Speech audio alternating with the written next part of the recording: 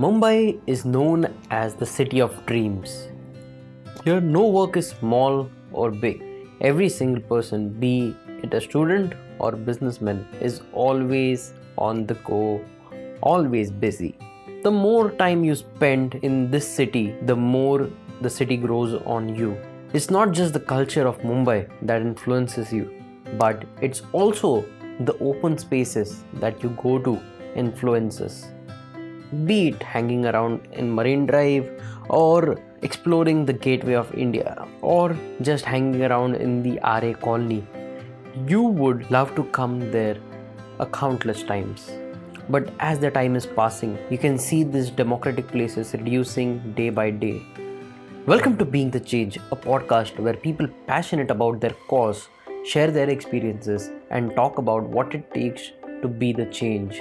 I'm your host Rohan Thakar, and to answer some important questions about the ecology and understanding the city better, I have with me Mr. P.K. Das, who is a social activist, a city planner, and a firm believer of open spaces. In fact, a lot of places which I have mentioned have been designed and developed by Mr. Das. So let's chat with him and understand more about this city.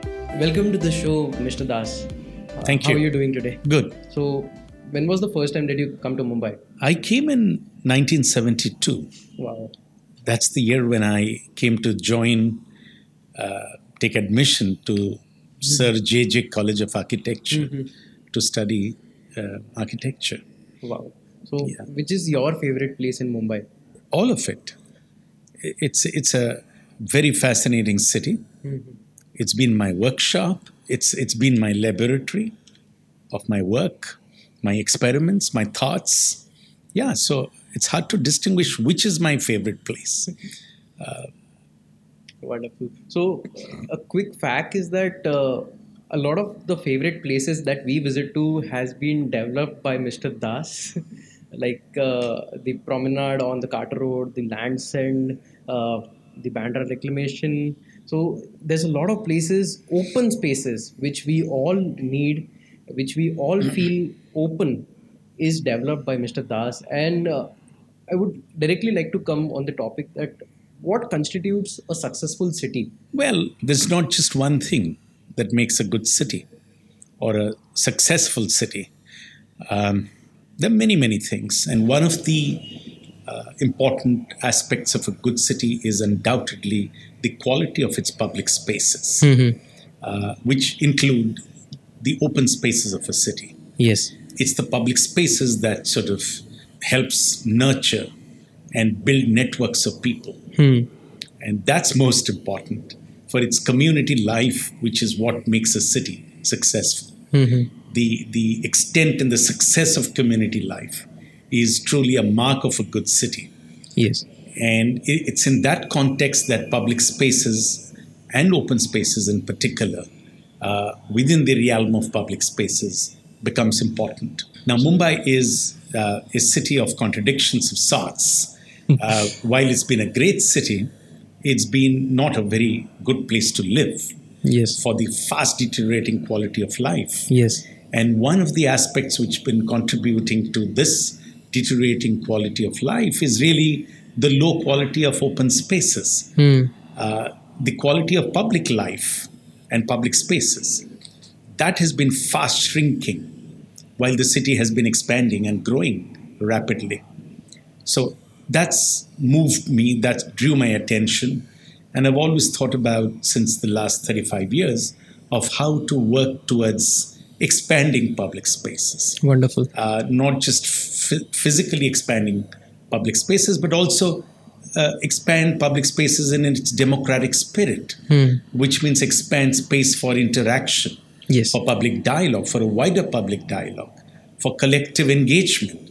I think that's what essentially is the story of public spaces. And I find this fascinating sort of link between the physical space and the democratic space. That the democratic space being space for wider participation, interactions, public engagement, and so on and so forth. Yeah. Wonderful. So you came up with something called as Open Mumbai.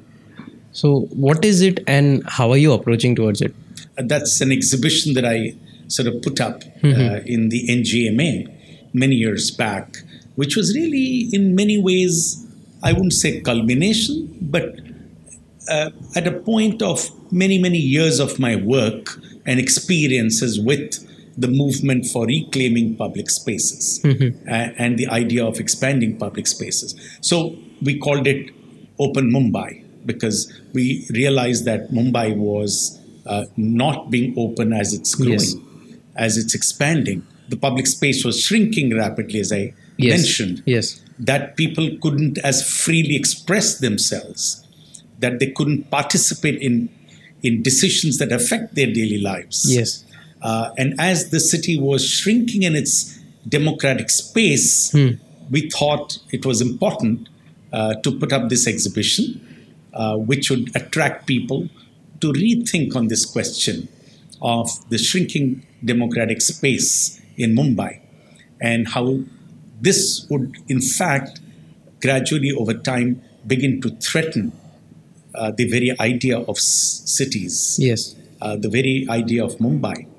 And so it was an exhibition that put together many projects, many experiences, many movements pertaining to reclaiming public spaces.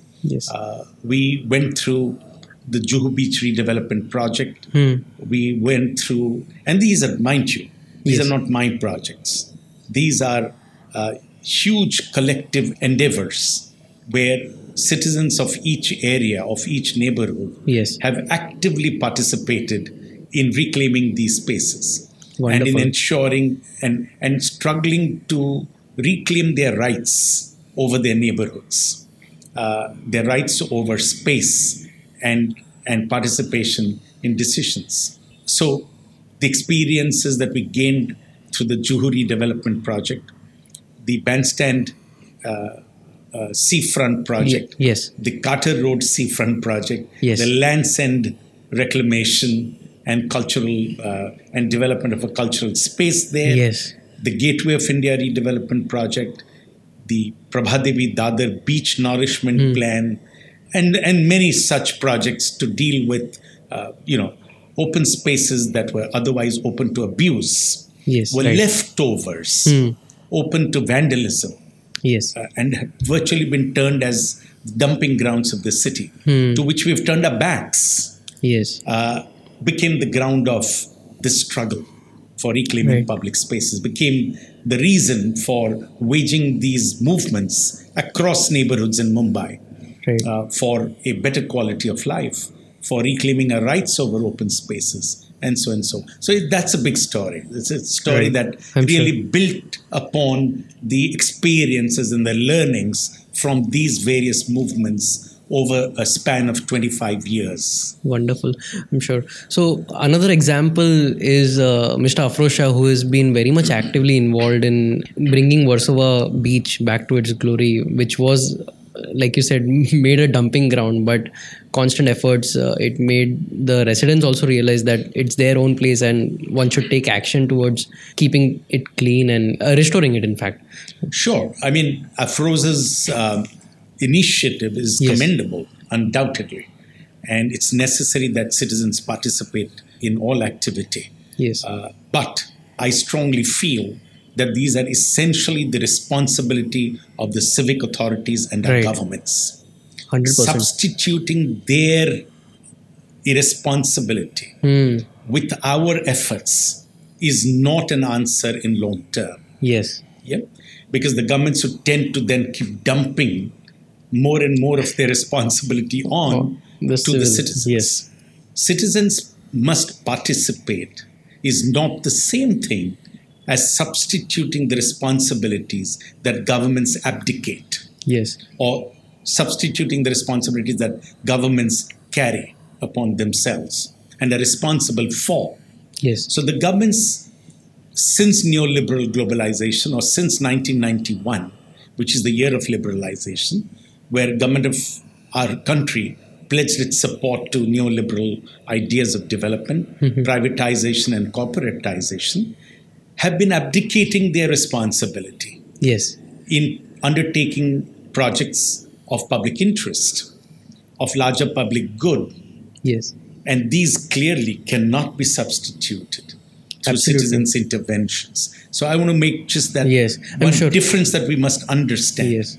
I was just wondering on my way coming to your office, I was just wondering, it took 2.5 years for Afros to do what he's doing right now. But it took 2.5 years for the government also to realize that they need to take some action. Hey, that they realized, but I don't think they've taken any action. So What is the action they've taken? So the point here is that while we must force our governments, that public action Yes. is very, very significant in influencing governments in decisions that they take that affect our lives. Yes. That's very, very significant. And in that sense, Afroja's interventions are an illustrious example, are an Yes. important example. But it shouldn't end there. Absolutely. The point is that we must fight for our rights. Yes. And we must ensure that the governments undertake these responsibilities and Absolutely. not citizens. I want to mark that difference. Yes. Citizens must participate in decisions that would undertake those projects, Yes. most certainly, but not necessarily physically engage in implementing those projects Right. by substituting labor or providing labor for it. Absolutely. So I think there is a subtle difference. Yes. The difference is between rights and philanthropy. True. Yeah. So another thing which is taking place, a lot of people are against cutting down thousands of trees in the Aarey colony, and people have done a lot of protest on social media, on ground. Media have come together to fight this thing that a metro bhavan, a metro car shed is going to be made in Aarey colony. And just now you said Well, that today is a sad day. Yes. For just about a couple of hours ago, the Honorable High Court has dismissed all the petitions yes, filed by various organizations for saving Aarey. It has ruled that Aarey is not a forest. If 500,000 trees concentrated on a stretch of land with flora, fauna, yes, with wildlife and water bodies do not constitute an idea of a forest, then what does yes, is a big question before us. So that's a sad day today. yes, But let's look at this bigger question. The larger question really is that how much are we caring about our natural areas and the environment? That's the big question. Are we concerned or are we not concerned? Are we still going to continue to express, to demonstrate our power in overcoming the forces of nature? Is it under our capacity to do that? It's experienced world over. We cannot tame these forces of nature. Trying to tame it by either constructing seawalls against sea surges or to retain nalas and rivers with concrete walls to check floods are all such measures that are sadistic in character and would never work. In fact, it's proven that it would increase the vulnerability yes, of floods. It would increase the forces that would come back with vengeance. Like, look at this little example in Mumbai. We throw muck into the sea. Tons of garbage are pumped into the sea each day in Mumbai. What happens during the rains? What happens? The sea just throws back all of it back onto our shores. True. Right? So that's a slap back on our faces. It's time that we understand that we have to build with nature. We have to develop our cities and towns, taking into cognizance the forces of nature. Yes. Understand the essential character of natural aspects, whether they be the mangroves, the creeks, the salt pan lands, the wetlands, the forests, you name it. Mumbai is rich with the extent of natural assets that any city nowhere in the world enjoys. It's very Do much you know diverse. that we almost 50% of Mumbai's area is covered under natural areas and open spaces? If Mumbai is 480 square kilometers, mind you, 240 square kilometers approximately is made up of the natural areas and the open spaces of the city. We plan for the 240 square kilometers and fight over increasing FAR to densify our city and build more, but we do not plan for the other 240 square kilometers. Yes. We vandalize them. We have vandalized them over the years, right? I'm sure. We built RCC walls on either sides of our rivers and creeks and nallas. Yes. We've used the rivers as our dumping grounds. People in Mumbai didn't know that there are 4 rivers in Mumbai till the 2015 floods. Yes. So I think now world over there is this growing awareness and consciousness for our environment, for our fragile environment, for the natural areas, and we must provide space for their swell and their expansion as much as we want to expand our built environment. I think both have to grow, and striking a balance is extremely important. We have to build with nature. 100%. Earth belongs to us and to the nature as well. No, but So it's also equal, a myth. It's also a bluff that is being perpetrated that there is no land. Yes. So when it comes For to all the demands that we have in our city, whether it's the shortage of housing or it's the open spaces shortage, that there is no land. That's an outright bluff. We've carried out an extensive survey in the Open Mumbai effort, which is published. We've done the first mapping of the open spaces of Mumbai and the natural areas of the city. And we find that the land that we have that is developable, that 240 square kilometers that I referred to, if is judiciously utilized, providing access and equity for all, then we have high potential of taking care of all the shortfall that we are quantifying, whether it be in housing or it's in open spaces or amenities for that matter. We've done master planning of Mahada land and of slum land. We find adequate opportunity without unsustainable densification to build, to cover up this shortage in housing that the government is talking about in the affordable category.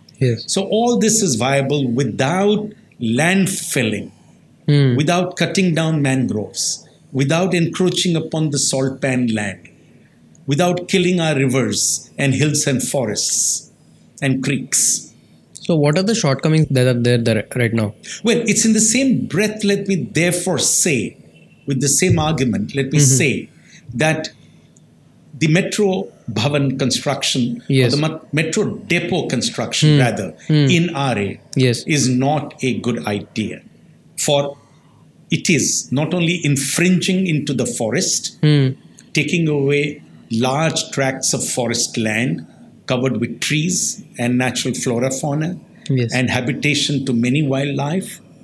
But it is also, more importantly, opening up a back door to further construction over the entire Aarey Forest. So it is not just about one little corner of Aarey that is being taken away for a significant public project that is by way of construction of a metro depot, but it's really opening up gradually into this possibility. And that is the danger. And that is what we need to understand. And that is what we need to fight against or for. That's the point we need to understand. Right. It's not about one building of the Metro Bhavan, that it will not cause damage. Of course it is a damage. And of course it is a big, big step towards a larger damage. That is the fear. And that is the danger.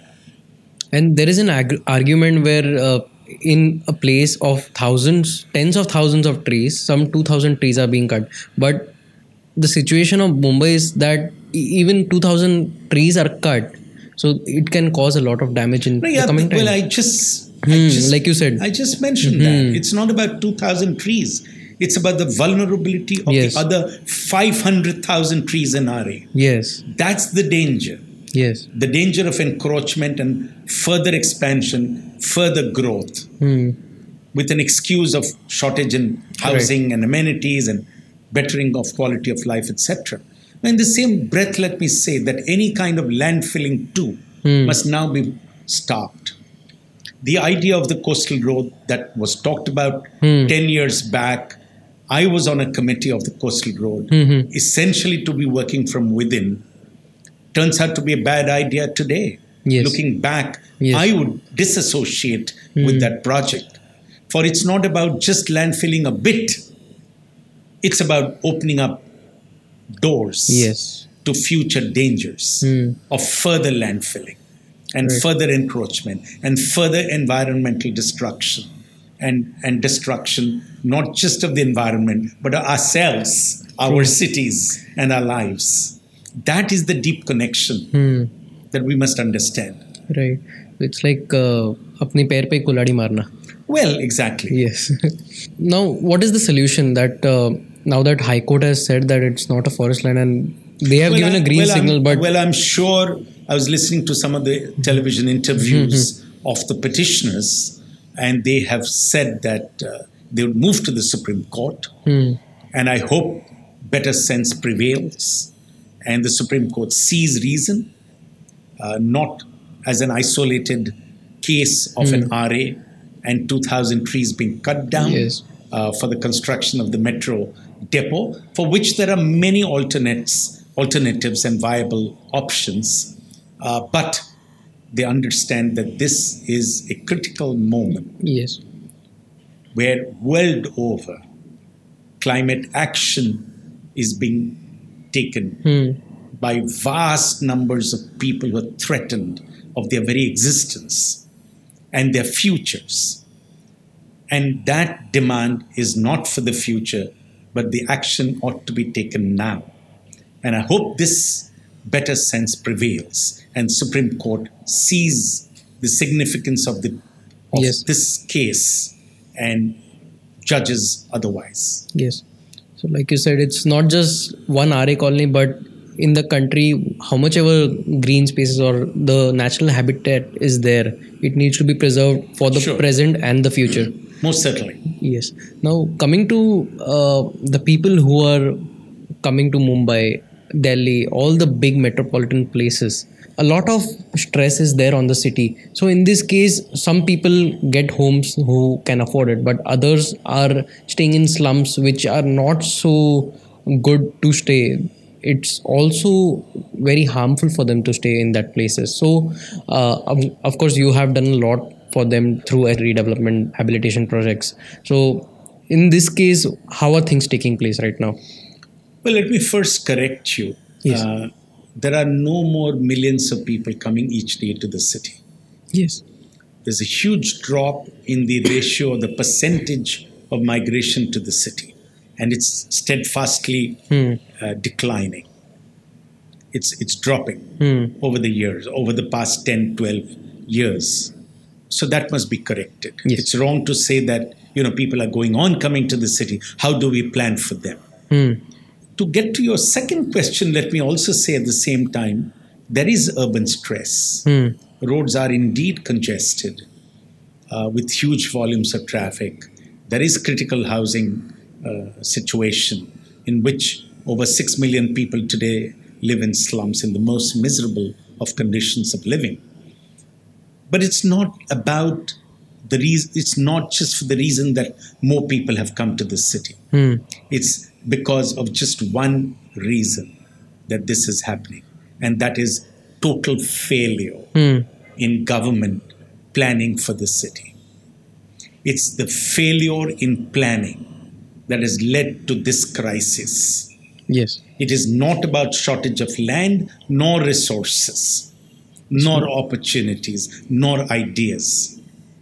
It is simply because governments have abdicated their responsibility and have stopped planning for our cities.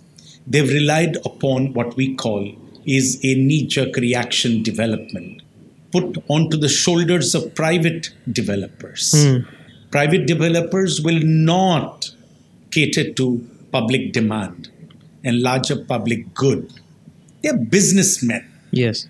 They will draw private profits. They're least interested in larger social good and interest, public interest. They will not plan for the city. They will develop their individual projects in conflict with one another. Right. And that's what we see in Mumbai today.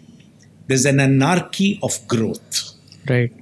Mumbai is infested with individualized, conflicting projects at cross purposes. This is what needs to be understood, that allowing individual developers in the free market is detrimental to larger social development interest. As a matter of fact, it undermines larger social development interest. Yes. It's not just detrimental, it actually actively undermines it. And it's high time we understand this. We must understand that it is only the government, it's the government and only the government, a democratic government with active people's participation, Yes. that can really take the responsibility of developing projects, providing social good, and planning for the city. Right. Planning cannot be undertaken by private agencies who are interested in their business turnovers and profit. So we have to critically look at the path we've taken of privatization and corporatization, the path of the free market, leaving it to the market to decide. We've seen that since 90s. Now it's what, over 30 years? 30 years? Has the private sector done any good to the city? It's deteriorating. Has the city gained in amenities, in the quality of open spaces, in the quality of life for most people in the city, in terms of adequate educational and healthcare facility? No. There's huge deficit in spite of large investments in health sector and educational sectors. But those are for exclusive developments. So what we're doing is we're leading to exclusive developments, building an exclusive city where more and more people fall out and are marginalized. So we're building more and more backyards of neglect, filth, discrimination, exclusion, and abuse. We have to check this. We have to socialize our development objectives and processes. Governments would have to get back onto the drawing board to plan for our cities and undertake, singly undertake the responsibility of social, of building projects of social interest, of larger public good. This is the only way forward for the future of Mumbai, for future of the country, and any city for that matter. There's something called a smart city which has come a lot these days. It's like a buzzword. Well, that's again built on the idea of privatization. Government, it hasn't taken roots. It hasn't even succeeded in any place, right? And there's no budgets for it either. So what the government's done is plugged on to many of the municipal corporation projects in different cities and towns and announced those projects as being smart cities projects. It's like a buzzword. So it's just a sort of a clever manipulation of these works. But the idea of the smart cities as privatized enclaves of excellence and exclusive lifestyles and ghettoized or gated communities lifestyles or ideas of gated communities, etc., cannot happen. They will not succeed and cannot be allowed to succeed. They must be halted. If one might see see Powai from an aerial eye, on one side it's a big pompous of development of buildings, of everything. It's a pompous, and on the other side it's a steep hill of slums. So like you said, the gated communities, it divides the people. Well, it's polarizing communities. It's polarizing more and more people in so many different complex ways. Whether it is on the basis of gender, whether it's on caste, religion, faith, you name it. Really, which are beginning to threaten our lives. The social tensions are increasing forever because of these various reasons of polarization. And built environment too, over the years, through the construction of these exclusive gated communities, is only contributing to that tension. And that must be therefore stopped.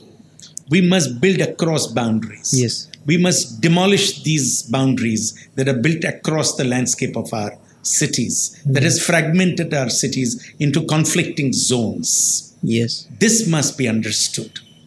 We have to unite. We have to unify these fragments if the idea of cities has to prevail as significant democratic spaces of opportunity, of equality and justice. You had also started something called Nirvana Haq. Can you say more about it? Yeah, well, the same idea that there is enough land in the city and that there is enough opportunity to build. Yes. We have been working, the Nirvana Haq Suraksha Samiti, which is an organization with which I've been associated right from its inception, has been working amongst the slum dwellers of Mumbai. Yes. For housing rights, for civic rights, for rights to health care, education, and so on and so forth, for dignity and for justice, for human rights, essentially. Yes. But these are all parts of the larger movement for human rights. We have not only rehabilitated the largest numbers of displaced population in this city, but we've also gone further to do master planning of all slums land in the city, through which we have proven, we have demonstrated that we can build ground 7, 10-storied buildings that are sustainable for those who cannot afford these expensive houses built by the private sector. Yes. So we've done a thorough study and mapping of the slums of Mumbai. We have also argued that if you look at the government-owned land in the city, by way of just 2 areas, that is the slum land and the land owned by Mahada in Mumbai, yes, which is the single largest state-owning agency, single state-owning agency with the largest land holding. Yes. Mahada owns around 2,000 hectares of land. Wow, that's huge. And we have nearly 2,500 hectares of land under slums. So if you add these two and do a macro planning, master planning of these lands with sustainable development, we find through our own exercises in Nirvana Haq, which is published in a book called Chasing the Affordable Dream, co-authored by 4 different authors, Gurbir Singh, Ritu Diwan, Agarwal and myself. We have we've actually done a physical planning of these lands, and we find that construction of just ground and 10-storied, 8 to 10-storied buildings, we can consume an FSI of 3 and yet provide all the amenities and open spaces that the town planning regulations demand. Wow. Without undermining the quality of life. And we don't have to pursue the kind of individualized individualized slum redevelopment projects that SRA has been promoting, where densities go up to 1,300 tenements per hectare, and where there is no open space and no amenities other than these jostling high-rise buildings, where people are suffering, it's both mentally, like a wall. Yeah. I mean, there are now studies that show that there is rising TB and other diseases in these rehab projects. People are hugely suffering. And I've coined a word called congestion trauma, which is arising from such redevelopment projects. It feels very much claustrophobic. And the poor are pushed into 22, 23-storied high-rise unsustainable buildings where the overheads are extremely high. Yes. And the lack of air, ventilation is further adding to the slumification of this city. So we need to check this slumification of the city. Yes. And Nirvana Haq has been fighting for that, is to find ways of providing sustainable housing development that is not just separate from the rest of the development of the city, but is integral to the city's development plan. It's inclusive. Yeah. So, would you like to tell how the government is supporting, or are they supporting? How is it Well, taking forward? we in Nivara Haq and through the many struggles for reclaiming open spaces movements at various levels have always made it a point that we have to get the government with us Yes. and work collectively. For the primary responsibility rests on the government. Yes. And we have to force our governments to take that responsibility. So these movements that I cited examples are only to do that, to ensure, to put public pressures on the government to take that responsibility. And that it ought to be participatory, in which people must engage actively. Yes. Wonderful. So I would like to move. We are witnessing several lines of Mumbai Metro coming up all together. I think one of the big drawbacks of the current metro plan is really its future expansion potential. That it does not have future expansion potential. Any infrastructure project, any transportation project for that matter in particular, must be expandable. Yes. We have been suggesting to the government for years now that metro in a dense city like Mumbai, including in its suburbs, which are denser and sometimes even more dense than the city area, the South Mumbai area, must have underground metro, for that does not further contribute to the congestion of the city, for it would pollute less, not just air pollution, but also visual clutter and noise pollution. It would be in long run much more economical, even though the capital investments are higher in the beginning. For that, it could be phased, for example, rather than being ambitious that all are built at the same time, with future liabilities that are going to be humongous. And the current trauma that every traveler is facing right now. That's temporary. That is temporary, of course, but can be to a point understandable that that's temporary and it would go away. But certain aspects would not go away. For example, we're eating up into the road space, which is already very little in the city. The trunk routes, for example, because metro can't be running in minor roads. They will obviously consume space from the major roads. And that's not a good idea. But I think the bigger thing about the metro is its possibility of networking. That means there is interconnection possible, which is possible in underground seamlessly. Even today, cities like Paris and London are continuing to expand their metro lines to new areas. Wonderful. Yet interconnected with seamless travel. I think that's the big thing about infrastructure. And the other big thing, of course, is, let me tell you, the suburbs are no more the suburbs as this used to be suburbs when cities like London or New York were built. Far out, low density, low population places where metro was elevated, even in those cities. But Mumbai's suburbs, you know that Mumbai's suburbs have more construction, have more people living there, contributes more to the economy of the city. So people can't be unequal. They have equal rights.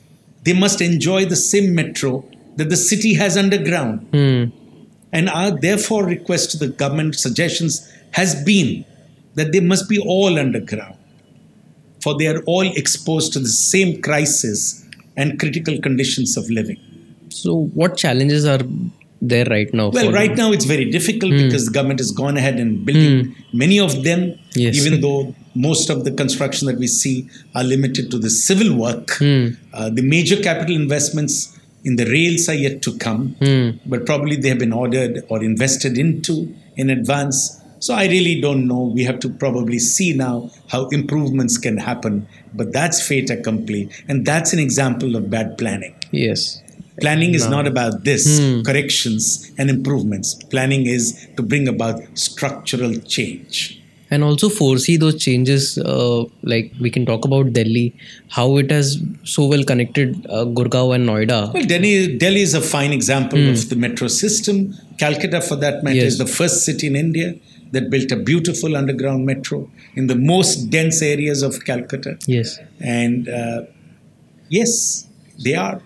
So talking about... They are the future means of public transport. And that will be wonderful because so much of load on the resources, natural resources which are there right now will be diminished or That, yes, that is important, but we do not understand, our governments have failed to understand that there is something called a visual quality of a city, Yes. an environmental quality of a city, aesthetics of a city, Yes, lifestyles of a city. true. And this underground or elevated metro is detrimental to all those aspects that I talked about. Absolutely. That's the sad story about Mumbai and its future Yes. as a built environment, as a city that's going to be more and more congested. Yes. So, talking about the expansion of cities, we have seen two very big towns in Mumbai, which were villages like I've myself witnessed Thane, Dombivli, Kalyan. These are all are a little distant places, but now, like you said, suburbs. A lot of people travel from those places to Mumbai for work. Why is it that the business is not moving there? What challenges? People travel from these distant places not out of choice. Yes. It's a forced condition. Yes. They travel to Mumbai from these places because there are jobs here. Yes. Well, decentralization, of course, of jobs is important. The development of the hinterlands, smaller towns are important Yes. in that sense. It also, at this point, I'm tempted to say that Mumbai cannot keep encroaching to its neighboring towns and turn them into satellites or dormitory towns. Yes. That's the fate of New Bombay, large parts of New Bombay. That's the fate going to be for Alibag, for example. Yes. Panvel, Alibag. We heavily witnessed yes. when New Bombay got built, they got destroyed of their local economies. Their potential for expansion and growth got consumed by the needs and demands of the mega city of New Bombay and Bombay. Yes. So I think what we need to talk about is really look at each place, each area with its own inherent strengths and capacities Yes. and expand them, provide local opportunities and expansion of those economies and a network of these economies and places rather than encroachments into those of one over the other. And this Mumbai's hunger to expand through flyovers and sea links to the hinterland would only consume the local economies and displace them and destroy them more and more, than enhance them and help them grow. Yes. So we have to understand this phenomena. So it's very deep, and one needs to listen to this a couple of times to understand what development is and what the future of development is. But I want to know from you what development means to you. What is the perfect developed city? Well, I think development is essentially not material or material gain. Yes. It's about how much people grow and do well. It's human development index, as we call it. The measure of human development index that is truly the measure of development.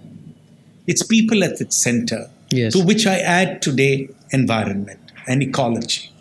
So a sustainable ecology is the cry of the time, is the demand of the time, is the need of the time. And when I say sustainable ecology of a city, it is both people and nature. Yes.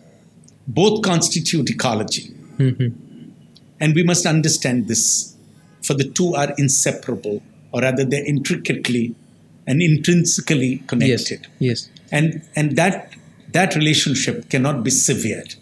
And so we have to aim towards building sustainable ecology of cities.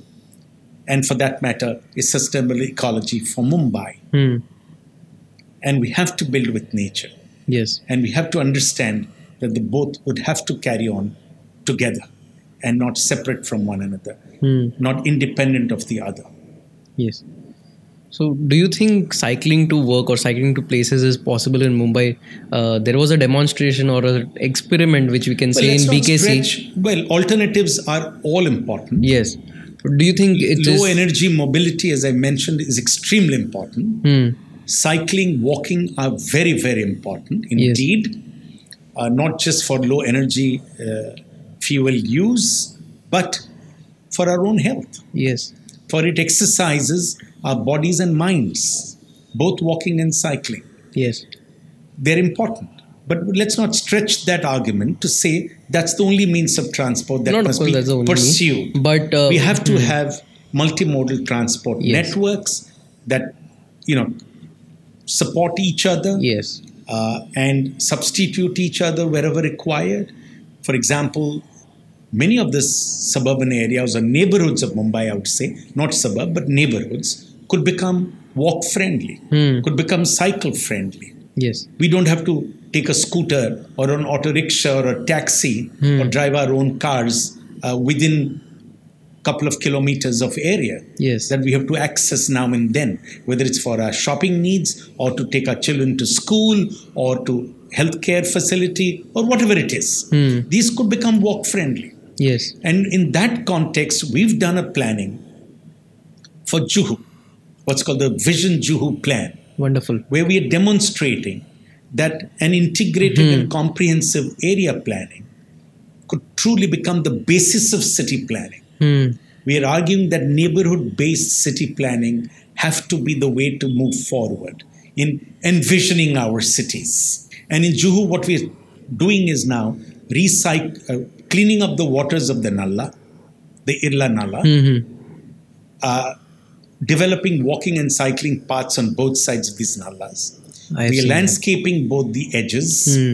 And then we are trying to connect the nalla and the landscape and the walking and cycling pathways to the hinterlands of the neighborhood. To try and connect up with the other open spaces, gardens, and open air and the public spaces of the neighborhood. Whether it's the Juhu beach or the creeks or the mangroves or the theaters or the cinemas or the marketplaces or the railway stations. So the networking of these public spaces with an idea that I talked about of networking public spaces and expanding public spaces through that becomes one of the key objectives. And so Juhu Vision Plan is an experiment, is a demonstration where along the Irla Nalla mostly about 80-90% of the work has been completed. Funds for which have been contributed from the MP-led funds by Javed Akhtar Sahab. And the citizens of Juhu have actively worked on this plan and participated in it. So here's an example. We need to re-envision Mumbai through neighborhood-based planning, where each neighborhood people participate actively, for neighborhood people know best about their area. And that would be truly a democratic way of developing our city. In future, what do you think? What policies should be implemented for a sustainable future? Well, these are the policies that I talked about. Build with nature. Provide space for expansion of natural areas and swell of rivers and creeks and the water bodies. Build through planning. Bring back planning. Participatory planning, and exploit the inherent potential of the city for expansion, rather than encroaching on more land or neighborhood areas or natural areas to build more. Thank you so much, Mr. Das. It was a pleasure talking to you. Thank you so much for giving your time on the show. Thank you. Pleasure. Wow, that was something very much inspirational. This is me, Rohan. Thank you for giving your time. I hope you enjoyed this conversation. By the way, you can listen to Being the Change on all the podcasting apps, JioSaavn, Apple Podcast, Spotify, Google Podcast, and so on and so forth. So do subscribe to Being the Change so that you get notified when we drop the next episode. Do drop in your comments on what do you think about this episode, which was your favorite part from this episode, and do share this episode with your friends to give them also inspiration about starting. This is me, Rohan, signing off. I will come soon. Till then, bye.